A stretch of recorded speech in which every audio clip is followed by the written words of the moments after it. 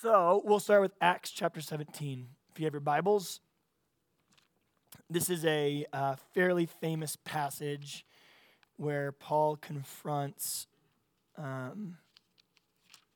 different worldviews at Mars Hill.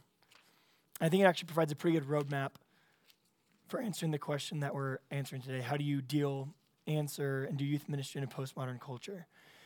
So just for definition's sake, when we say postmodern culture, what we essentially mean is that modernity brought the idea of everything being able to be figured out, and postmodernity brought the idea that everyone's truth is relative to themselves. So it's essentially the idea, the Gospels presents itself as being the source of absolute truth, and how do you do that in a society where everyone believes there is no absolute truth? It's very confusing, it's confounding, and it's difficult to deal with. I do think there are really good strategies that we can come from when it comes to youth ministry in this, but sometimes it's having to adjust and shift the way that we actually do ministry a little bit, especially in terms of teaching and communication. So here we go. Paul at Mars Hill. We'll begin in verse, we'll go from here. Verse 17. 16, why not? While Paul was waiting for them in Athens, he was greatly distressed to see that the city was full of idols. Okay, this is us. City's full of idols. So he reasoned. Okay, Paul's a reasoning man. He calls us to reason. Love the Lord God with all your heart, soul, mind, and strength. What's the differentiation between the Old Testament Shema and the New Testament reiteration of the Shema? Does anyone know? The Old Testament Shema, Deuteronomy 6, verses 4 through 6, says, Hear, O Israel, the Lord our God, the Lord is one, and you shall love the Lord your God with all of your what? Heart, soul, and strength. Jesus adds something in the New Testament. What's he add? Mind. Okay? Mainly because in the Old Testament, the lev, or the root of the heart, would have absolutely denoted the idea of the mind, right? They thought with their heart. That was the idea. Your motive, your intuitional mode, your volition came from your heart, right? Which even today makes sense. If someone says follow your heart does nothing, right? Your heart's actually not that part of your body that you would ever follow, even for emotional things. The reason we say the heart is because if we've ever experienced love sickness or loss, a lot of times it actually ruminates in your chest. So we say, I'm heart sick, but in reality, every pain that we feel comes from our brain. Our brain is our pain center, our brain is our love center, our brain is our emotional center. So in the Old Testament, the idea of the heart would have denoted the mind. In the New Testament, Jesus clarifies it by adding the mind in there for a Greek audience, which is him condescending to his people. So he reasoned in the synagogue with both Jews and God-fearing Greeks, as well as in the marketplace day by day with those who happened to be there. A group of Epicurean and Stoic philosophers began to debate with him. Some of them asked, what is this babbler trying to say? Others remarked, he seems to be advocating foreign gods. They said this because Paul was preaching the good news about Jesus and the resurrection. Then they took him and brought him to a meeting of the Areopagus, where they said to him, may we know what this new teaching is that you are presenting? You are bringing some strange ideas to our ears, and we would like to know what they mean. Verse 22, Paul then stood up in the meeting of the Areopagus and said, people of Athens, I see that you are very religious. This is step one. I really think to reach a postmodern culture, the way that we're teaching our homiletics, our pedagogy even, we can't assume anything anymore, okay? So when you walk in and you go, if you're standing in front of your students, I'm teaching at Skyline Church in San Diego this weekend, okay? And so I'm talking about faith, okay? And faith, you can no longer say, guys, we need to have Abraham-like faith, right? How come? They don't know who Abraham is. I would bet for a lot of our students, if I said, why would we use Abraham as a measure of faithfulness? If we played the over-under game, I would put the over-under at about 50-50. About half of our students would be able to articulate why we consider Abraham a man of faith. Particularly the testing of Abraham, Genesis 22, the sacrifice of his son Isaac, right? A lot of our students wouldn't know that. So I think first and foremost, just as kind of a side rule of thumb, assume nothing anymore, okay? Any conversation about the transubstantiation versus consubstantiation versus Zwingli and real presence versus whatever is completely irrelevant to this culture when it comes to communion. They don't know what communion is. So the separation of churches doesn't almost have to do with doctrine either. Generation Z, all of our youth groups are full of Gen Z. We spent time and money figuring out how to reach the millennial generation, only to wake up and realize they're all gone.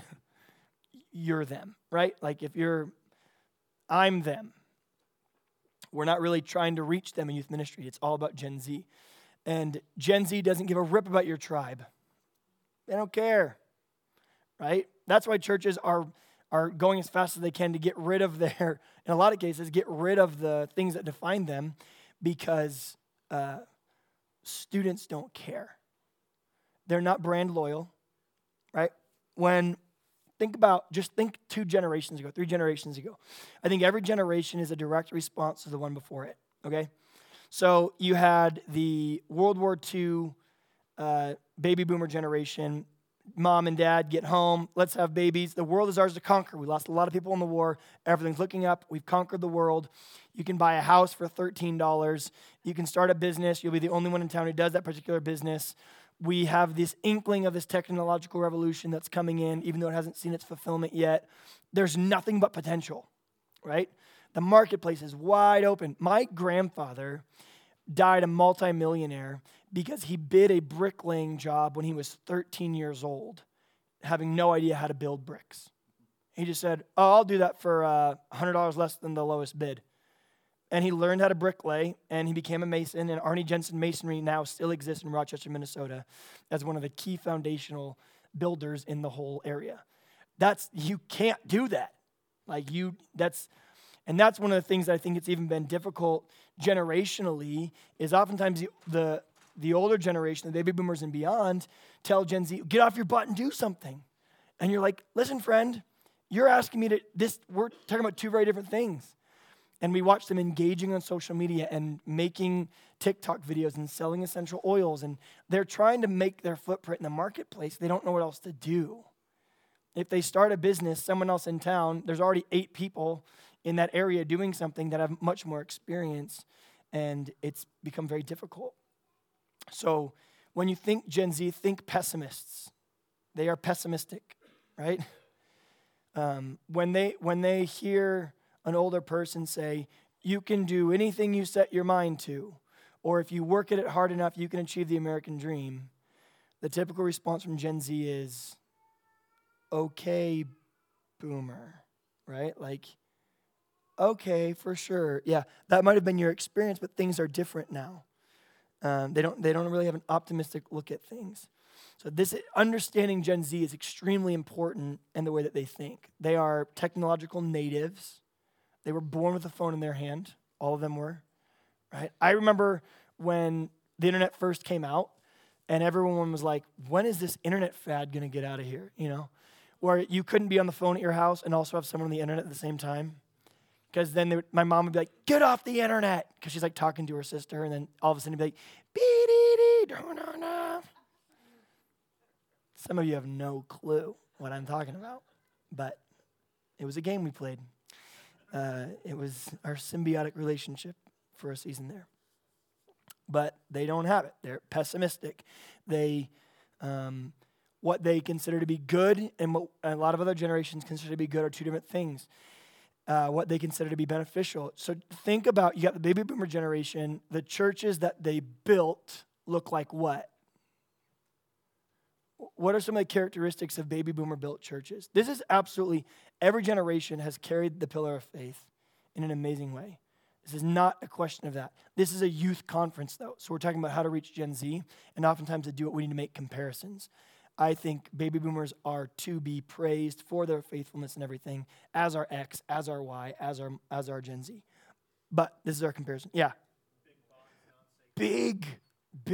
Okay, so everything was big. It's the the Crystal Cathedral. It was ornate. Did you guys ever go to like Trinity Broadcasting Network's studios? It was like gold-laced everything, right? And every generation, what their people prize the most tends to be what sticks the best with their teaching. It tends to be what their churches look like. And then the opposite of that, or the antithesis of that, tends to be the forgotten doctrine of that generation. Think about that.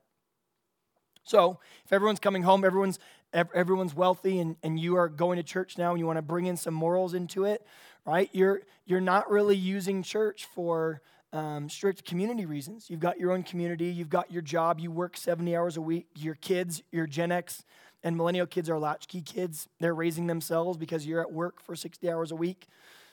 What kind of buildings do you build? You've got money on money, so you build them ornate and you build them big, and you try then to proselytize to people by saying, look at how big this building is. Look how ornate our God is. Look how plentiful his supply. Look how resourceful his church. And it worked. And baby boomers did a great job carrying that. But then what happened? The next generation, who felt forgotten by their parents because they were working so often, wanted someone to go, someone pay attention to me. Someone look at me. Someone care what I do. So the millennials were brought up, taking pictures of their food and posting it on social media, and everyone giving them likes, right? They were affirmed. They were like, you didn't affirm me. Someone's got to affirm me. And so everything we do is special. And because my dad was never home, now I'm going to give you a trophy for 8th place. And while that is it's a cultural criticism, it also seeps into the church then. And what you're going to find is that the millennial generation, their forgotten doctrine is the doctrine of wrath. The forgotten doctrine of the millennial generation is the doctrine of justice, of personal responsibility in a lot of these things, of sanctification, of holiness in these aspects. So think about it this way. When baby boomers were buying clothes for their teenage kids growing up, the most popular stores were Abercrombie & Fitch and Hollister, where you bought a shirt that a kid made in Taiwan for 13 cents and you sold it for $130, and you wanted to make sure that people saw it. So it was big A&F for Abercrombie & Fitch. It was Big Bird for Hollister. You wanted people to know your logo because you wanted them to know that you spent a lot of money on it, because it demonstrated that you had money to blow, right? When I was 9, 10 years old, poor people went to Goodwill, right? And I remember getting into high school and we would have like spirit dress up days, like dress like a grandma day. And I'd be like, Mom, I'm going to Goodwill. She's like, no, we'll go somewhere else. Like, you don't need to go. It's like it was like I was going to get lost in Narnia. She like didn't want me to go there. Like I was going to get involved in some kind of drug deal in the junior section, because you don't go there, right? We've got money. Let's go to this place. Let's do what we can afford. Let's go get your Hollister clothes. I got a gift card from my grandmother for Hollister, $50 gift card from her every year for like 12 years. And I just kept forgetting to tell her I don't shop there anymore. So if any of you are looking for shoes or whatever, do they have shoes? I don't know. But I've got some gift cards I'm willing to give to you. Because in the next generation, they watch their parents do that, and they realize, man, I don't have the same kind of opportunity that I feel like you've had. B, this isn't working well for you. You're getting divorced at a rate of about 55% of the population is getting divorced. So it's not really helping your marriage. You've kind of forgotten me as a kid. We don't get along super well. And what I care about, you don't really care about. What you care about, I don't really care about.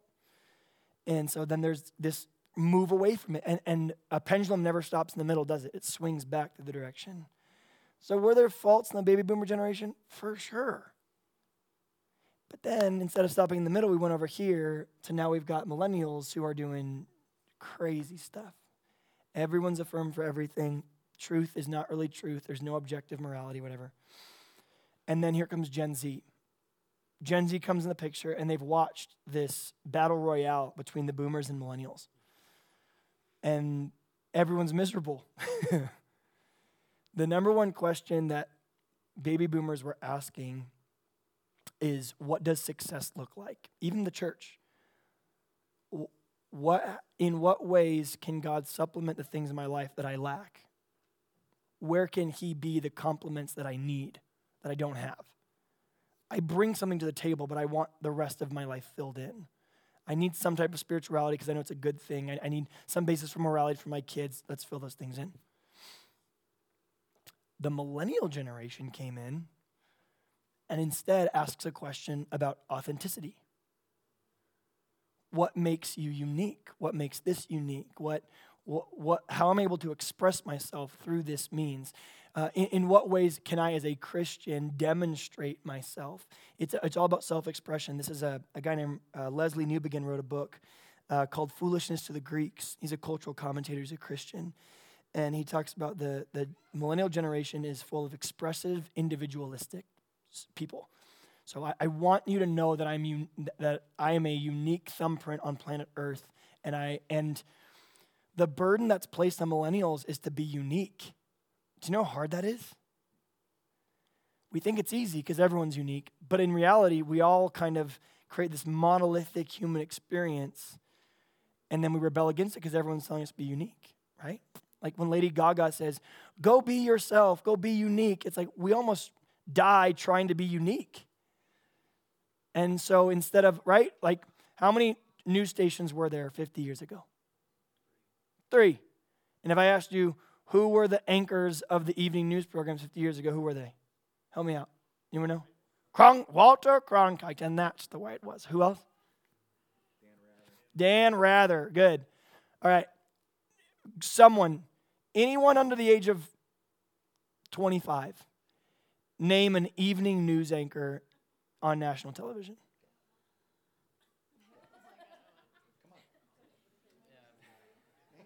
Yeah, you can't, because where do you get your news from? Other people. Where do you get your news from? Online that you find when you search for news articles, or what? How does it pop up? Every now and then you search things. Where do you get it? I'll see something on TikTok and then I'll look it up. Yeah, it's reality. Yeah, I follow like 4 Instagram accounts that give me the news. Like, I want to try to find the most unbiased people, and it scrolls my news feed. I'm like, oh, you had a kid, that's great. Oh, the pipeline shut down. This is how I find out information. And so Gen Z is there. They don't trust anyone. They don't trust you. They don't trust the news. They don't trust anything. Like, they don't have conspiracy theories. They laugh at people who so-called conspiracy theories. They're just going, this is just the way it is. If you don't know that, you're being fooled every which way. But what they've done then is, instead of engaging on that level, they've just pulled back and been like, as long as my sphere is good, we're good. I know you're stealing from my parents. Taxation's a crime. Like, all this, they're doing, whatever. I don't care. Just let me be here. I just want to be in my space right here. So what does that mean when it comes to youth ministry? Okay, if we prize so highly back then the Hollisters and the Abercrombie and Fitches, I remember I was at Hume Lake. I was teaching here at Hume Lake with my students. This is when I was bringing students up for winter camp.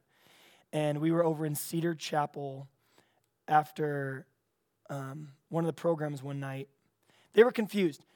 Something happened in program. Oh, I know what it is. The guy had an illustration about the Holy Spirit being inside of us. Do you guys remember this? Were you here for this? And so he gets up on stage and he puts a soda can on stage and he goes to stand on it. And the whole point is, now that the Holy Spirit's inside of us, I don't remember exactly why he said it, but the whole point was he stood on an empty soda can and it crushed. And then he filled the soda can up with sand and stood on it and it blew up. And it was supposed to obviously hold him, and he was going to make his whole point based on that. And it didn't work. And then he had an altar call, and all of my students got saved. And I went, nope, this is not it. Nope, this is not right. Like, my wife stood up. I'm like, nope, you're saved. Stop. Because I think it just rattled him. So I'm teaching over in Cedar Chapel, and like the only thermal I had was a Hollister thermal. And I took my jacket off in that, and I just got absolutely raised, roused, and made fun of by every single student. Are you wearing Hollister right now? I'm like, yeah. Why? What? And they're like, oh, no, cool. That's awesome. How much did you spend on your shirt? Oh, okay. Oh, yeah. Yeah. They were just like, they wouldn't leave me alone. And for them, it flip-flopped. Right? When I walk into church and I'm wearing some 50-year-old's former flannel that I picked out of an estate sale because he passed away. They're like, dope. That's dope. And when I wear Hollister, they're like, that's so dumb. And so it's a reflection kind of their cultural moment, which is we don't trust your big business. We don't trust your brand names. We don't trust any of that stuff. We go to Goodwill. We buy things in thrift. We spend less money. We have wanderlust. We travel around. That's what we want. We want to see the world, right? Beauty and nature doesn't lie to us, okay? When I go see Yosemite National Park, I don't need to take anyone's word for it. I get to see it myself. And so what they want is even when it comes to teaching, especially there's a weird duality then because they don't trust what you're saying. They need to experience it for themselves. But they're also the most apt to be asking really difficult questions about life, reality, sexuality, relationships, and all those things. And they're postmodern, right? When I was a first youth pastor back in 2011, students would actually lie to you about sleeping with their girlfriend. They don't even lie to you anymore. They walk up to you, they let you know exactly what's going on, and then they just kind of ask, is there something wrong with this? They don't know, okay? And so our response in those moments is really important, and the key thing, I think the number one thing if you walk away with nothing else, especially if you assume any kind of teaching role, that means teaching on a stage, that means teaching in small groups, that means teaching in one-on-one, whatever it is, we have to teach them how to think. Don't just tell them what to think. We got to teach them how to think. Why? Because if they don't arrive at the conclusion that fornication is wrong on their own by being guided through a process of seeing the text themselves, if you walk up and you go like this, guys, you know that premarital sex is wrong, what's their response going to be internally? No, we don't. We don't know that, and we're so used to people just preaching that at us that we truly don't even know where you're getting that from. And you say that, but this church over here says something very different. You say that, but Jay-Z claims he's a Christian, and he doesn't even have any problems with it. So if he's a Christian, you're a Christian, you're a Christian, then your form of Christianity must just be one that's a little more fundamentalist than the ones that I'm more comfortable with. So they end up doing what they think is appropriate because they see so many denominations. They go, oh, you must be a denomination who thinks this. So in order for us to make a case for or against anything, biblically speaking, to call people to holiness, we have to hold their hand through the whole process. So if I want to talk to a group of students about homosexuality, I have to start in Genesis. This is how God created mankind. This is the first institution we see of marriage. This is where we've seen it messed up culturally speaking. This is what we talk about when we talk about the depravity of mankind. This is what we mean when we say that the spirit wants what's contrary to the flesh and the flesh wants contrary to the spirit. Here's what we mean when Romans 1 says the full giving over of depravity was that they exchanged natural relations for unnatural ones. And then you have to go, because they've watched every TikTok video on homosexuality in the Bible that you could think of. And so especially if you're starting to teach controversial topics, I would do so through the means of studying debates. Study debates. You don't need to just know what the Bible says. You need to know what their friends are telling them is not true about what you're saying. Because they won't even talk to you about it. Because they don't trust you. It's like I talk into the abyss every week when I go. And if you guys have any questions, I'll be hanging out here afterwards if you want to hang out. They'll come and hang out because they want to know that you're authentic, but they don't really want to bring their questions to you because they're just not pot convinced you're going to tell them the truth. This is also why I think as a buffet, as a general rule of thumb, we should have consistent teachers in our youth groups or people that they know as much as we can because you establish trust with them.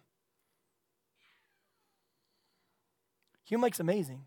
And every time you come to Hume Lake, what you find out is if I'm ever teaching at Hume Lake, I could tell if someone's coming in for the first time and they've never been to a youth camp before that I'm teaching at, I'll tell them, watch this.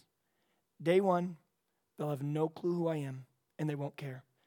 Day 2, you'll just watch them go like this when they walk by you, which is them saying, you're the guy from the stage. But if you don't consistently continue to dive into God's word to show your vulnerability and where you're struggling in your own Christian walk, and you're creating buy-in with them and honesty with them and reciprocity with them, Then by day 4, they're like, dude, what's up, man? Hey, great stuff, man. That was awesome. Thanks so much. By the last day, they're like all your best friend. And you're like, who are you people? I've been here all week. And then like 20 minutes before you leave, they're like, that was the best. That was awesome. Because they're sniffing you out, man. They want to know. I see what you're smelling. I see what you're smoking. I see what you're selling, but are you smoking it? That's what they want to know. You're selling this Bible thing, but do you smoke it yourself? It's a weird way of putting it, but it helps for Gen Z. I see what you're selling, but are you smoking it, right? My mom was a pot user a lot, and so she used to always, this is her analogy. She said, every time I went to go buy weed from someone, I would always have them smoke it first. So I knew it was legit. So I'll buy it if you're willing to smoke it. I don't know that that's the best analogy for a youth pastor's retreat, but like, I learned it 20 years ago and I never forgotten, so I guess it did work. So we want to be really responsive and receptive to those things. How do we establish credibility? Okay, that's a question. It's both rhetorical and non-rhetorical. How do you establish credibility? Let me ask you a question. What's a brand that you trust a lot? I'm throwing it out there. What's a brand that you really trust? Kirkland. I love it. Don't we? We love Kirkland. Why? Value. What else? Variety. Okay, what else? Freaking return policy. Right? I am presently wearing a pair of Kirkland socks that I bought that I thought, you know what? These are not going to fall off my heel when I start walking around. But guess what they're doing? Falling off my heel. Guess what I'm going to do when I get back into town? I'm going to return them. And guess what Kirkland's going to do? They're going to take them back. So I walk down the aisles and I'm like, yeah, put it in my cart. Put it in my cart. I'll even sometimes keep things because I feel so bad about all the stuff that I've returned that I'm like, that's fine. I'll just keep this one, right? I learned not that long ago that like the vodka they sell is Grey Goose vodka. It's the same exact one. They sell them next to each other and one's $10 a bottle less expensive than the other one. And they don't broadcast it, and that's part of the reason we trust them. You got to search and find the fact that they're helping you out. Do you know how much money they lose on milkshakes, hot dogs, and drinks every year? Tens of millions of dollars. Do you know how much money they lose on chicken every year? $5 million. They're called loss leaders. It's reciprocity. They're saying, you're going to take advantage of us chicken-wise. But my hope is you spend money on other stuff because you trust us. And we do. We're like, I buy chicken from them as if it was going out of style. That's all I eat. That's all I eat. I eat chicken for 2 meals every day, and I have for the last year. Ever since Paige died, I eat chicken and vegetables for every meal. Up here, you got to shift a little bit. But I'm one of those, like, if it ain't broke, don't fix it, guys. And I'm a widowed single father of 5, so I just do what works. And so I buy their chicken, and I love Costco. And one of my favorite things is their return policy. They've established trust with me through that. And they show me stuff, right? If you know what to look for on the price tag, you know, is this product going to be here next week? Is it not? They let you know all that stuff. They also use scarcity factor. They tell you, this is our last pallet of this, then it's going out. Oh, I better buy all the rest of it, right? They have this like Primal Kitchen buffalo chicken sauce, buffalo sauce, you guys. But it's like seasonal, it's like the McRib. You know the McRib and the Shamrock Shake are the 2 highest producing things at Walmart or at McDonald's every year? You're not going to convince me they're the most delicious things at McDonald's. But it's scarcity. There was a fish shop in Morro Bay, and they started putting on the menu a denotation next to the fish based on how plentiful they were in the wild, so that you could order fish that were the most available to be resourced. So tilapia had like a green bubble next to it. We got tilapia for days. Don't worry about tilapia. Order tilapia. We got plenty of tilapia. It'd be like Asian swordfish would have like this red one, like very few left, very endangered. Guess what happened? Everyone bought the swordfish. Because while they love fish, they also love fish, you know? I love fish, but I also love fish. They're delicious. We love scarcity. We love that idea. Okay, so we establish credibility in branding by doing some of those things.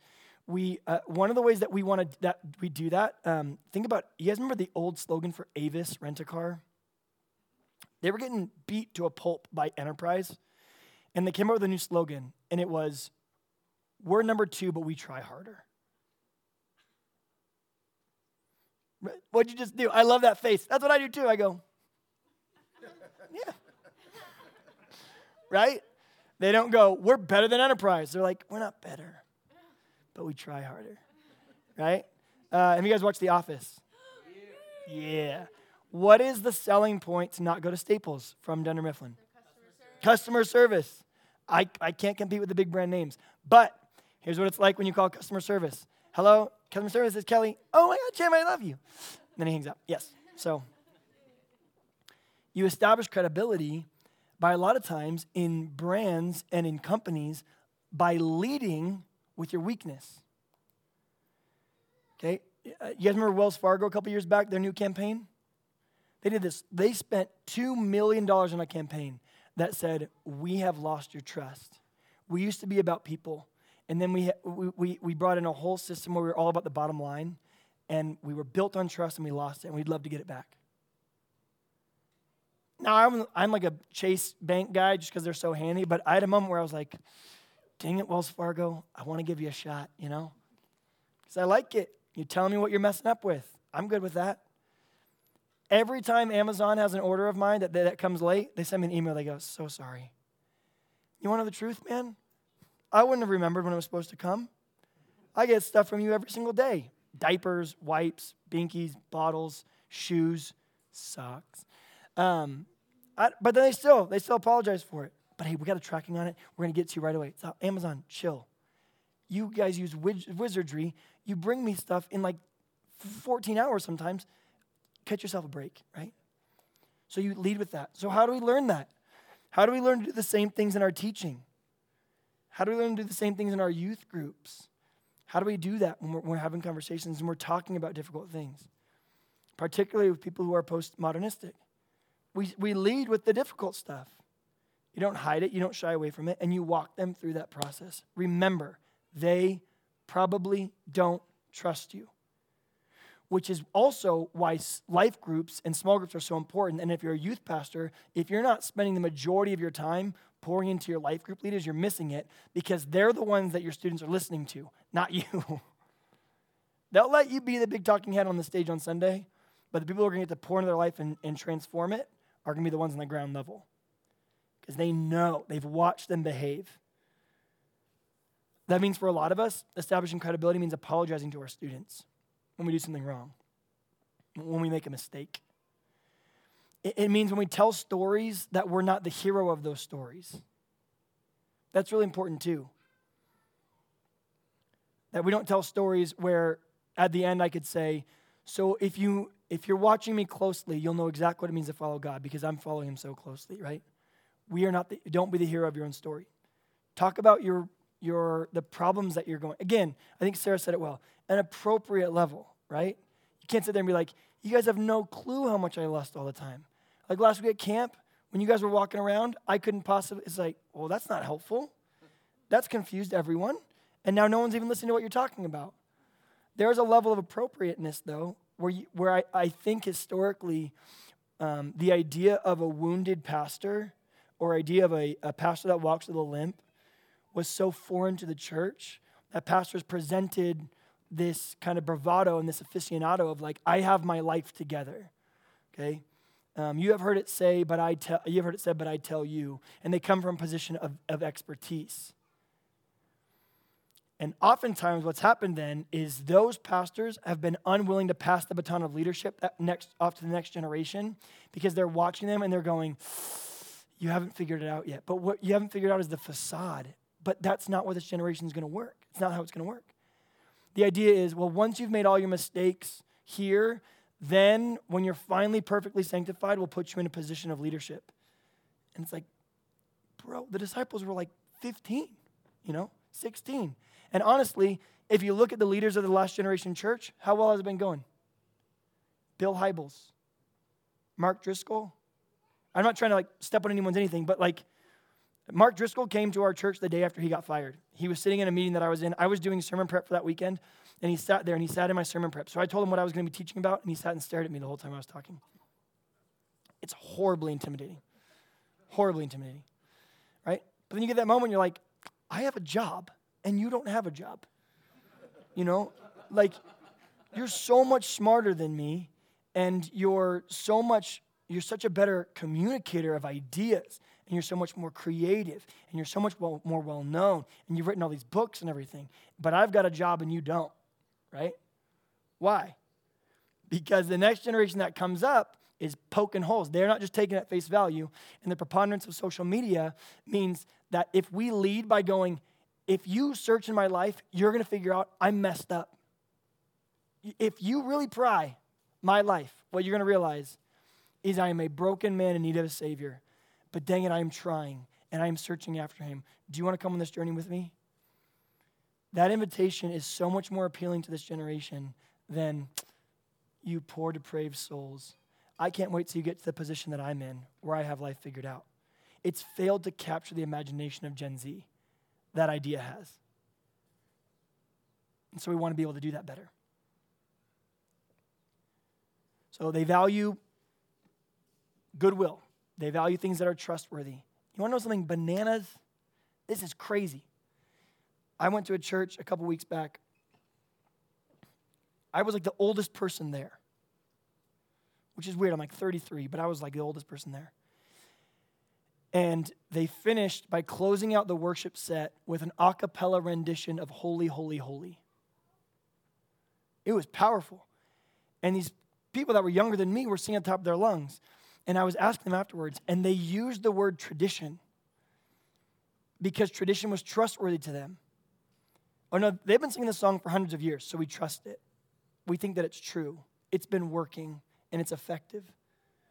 So a lot of, it's kind of what Timothy talks about. A lot of the newer ideas are kind of here today and then gone tomorrow, right? If you do the statistics in the church, is the church in America shrinking or growing? It's growing. The baptized, universal, invisible church of Christ is growing. The people sitting in pews who have never been taught the difference between being a goat and a sheep are slowly moving away from the church because it's becoming more difficult and it's becoming a lot less popular to be a Christian. But the number of Bible-believing people who believe that the Bible is the inspired, inerrant Word of God is growing. They're not actually falling away. The progressive movement that was really popular these last 20 and 30 years, that's dying off. So when you look at the statistics, it's the people who weren't actually following Jesus in the first place have walked away from it, but it hasn't really affected the invisible church of Jesus. That is still growing. And here's what we have to understand. The reason that students are in our youth groups is because they've tasted what the world has to offer and found it wanting. Which means that if we just keep serving them a little less hip version of what they can get on TikTok and social media and in culture and at parties, we're going to fail to capture them. Because, it's what's crazy to me, what's difficult, I think, for a lot of us is when I first started youth ministry, we would make videos. I would be in a video, and we'd be promoting an event, and the kids would be like, "You're on the screen." In order that you had to have a camera that worked, you had to know how to upload that video, you had to know how to at least use iMovie, you had to know how to put background music in it, you had to know how to create those things, you had to put a filter on it for a Western theme. Everyone's like, whoa. They can do that now by themselves in 13 seconds, better, faster, and more eloquently than you can. How do you compete with that? You don't. You want to know what was crazy about this summer teaching at Hume Lake? I think the idea of hard truth was so novel for these students that for a lot of them, it was better than a lot of the other stuff that was happening at camp. It was almost masochistic. They would come in and go, "Tell me it again. You're not going to make it. This is the truth of the gospel. God is great. His standard is perfection, and you're not perfect." They're like, yes, keep going, right? They're just so used to being pandered and the fluff. And at least they're thinking at least give me the facts so I can make a decision. They want it. They crave it. They seek it. Which is why a Barna research study said if you study one thing right now as a youth pastor, learn the field of apologetics. If you learn one thing, learn the field of apologetics.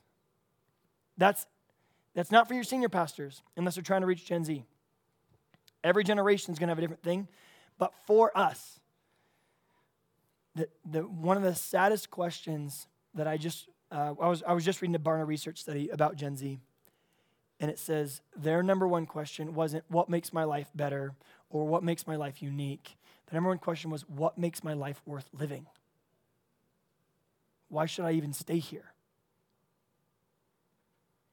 And so they've wrapped up the answer to that question in the niceties and the trinkets and the trappings and the wanderlust moments and but they're asking that question. Why should I even be here?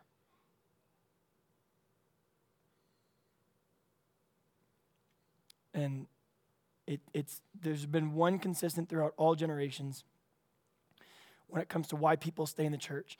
The number one predictor of every church and every youth group 1 year from the day that they get there to being there 1 year later on that same day is sound biblical teaching.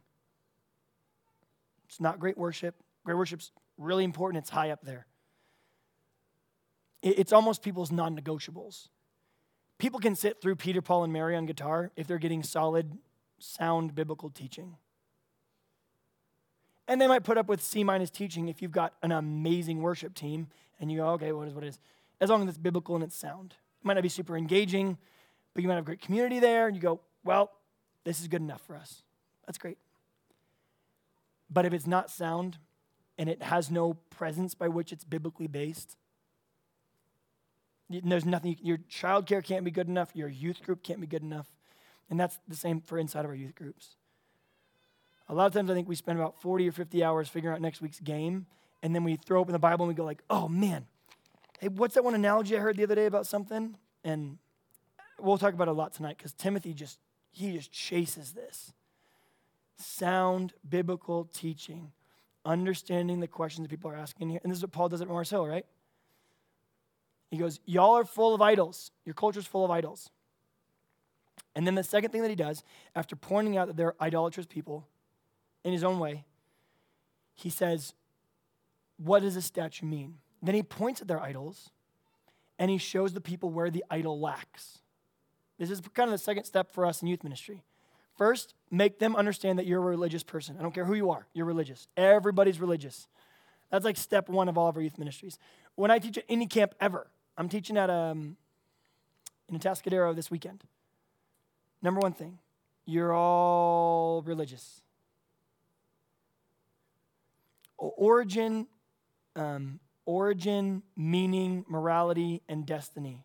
How you answer those 4 questions, which everyone does, is your religion. Where did you come from? What is right and what is wrong? What is the reason you're here, and where are you going when you die? Every worldview has an answer to that question, and that's your religion, right? Jesus people answer it this way. I was established in Christ before the foundation of the world. I was born, though, in a moment. I was given a soul. My soul was given a body. I was created in that moment. I was conceived, right?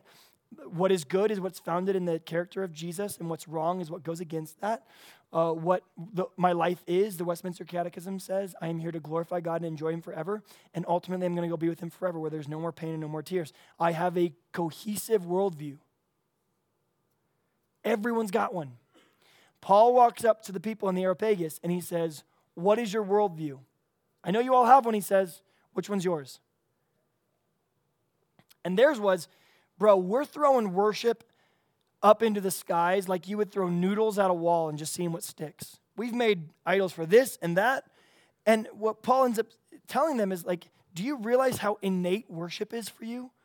Why not just stop? Why is it so intrinsic for you to want to worship and glorify something? I can tell you why. Because this statue over here, it says to the unknown God, I know Him. I know the unknown God, the invisible, timeless, spaceless, immaterial one. I know the one who separated day from light. I know the one who came back from the dead and has promises for you too. And that's kind of that system by which I think we can best engage Gen Z. You are religious, but it's failing you, isn't it?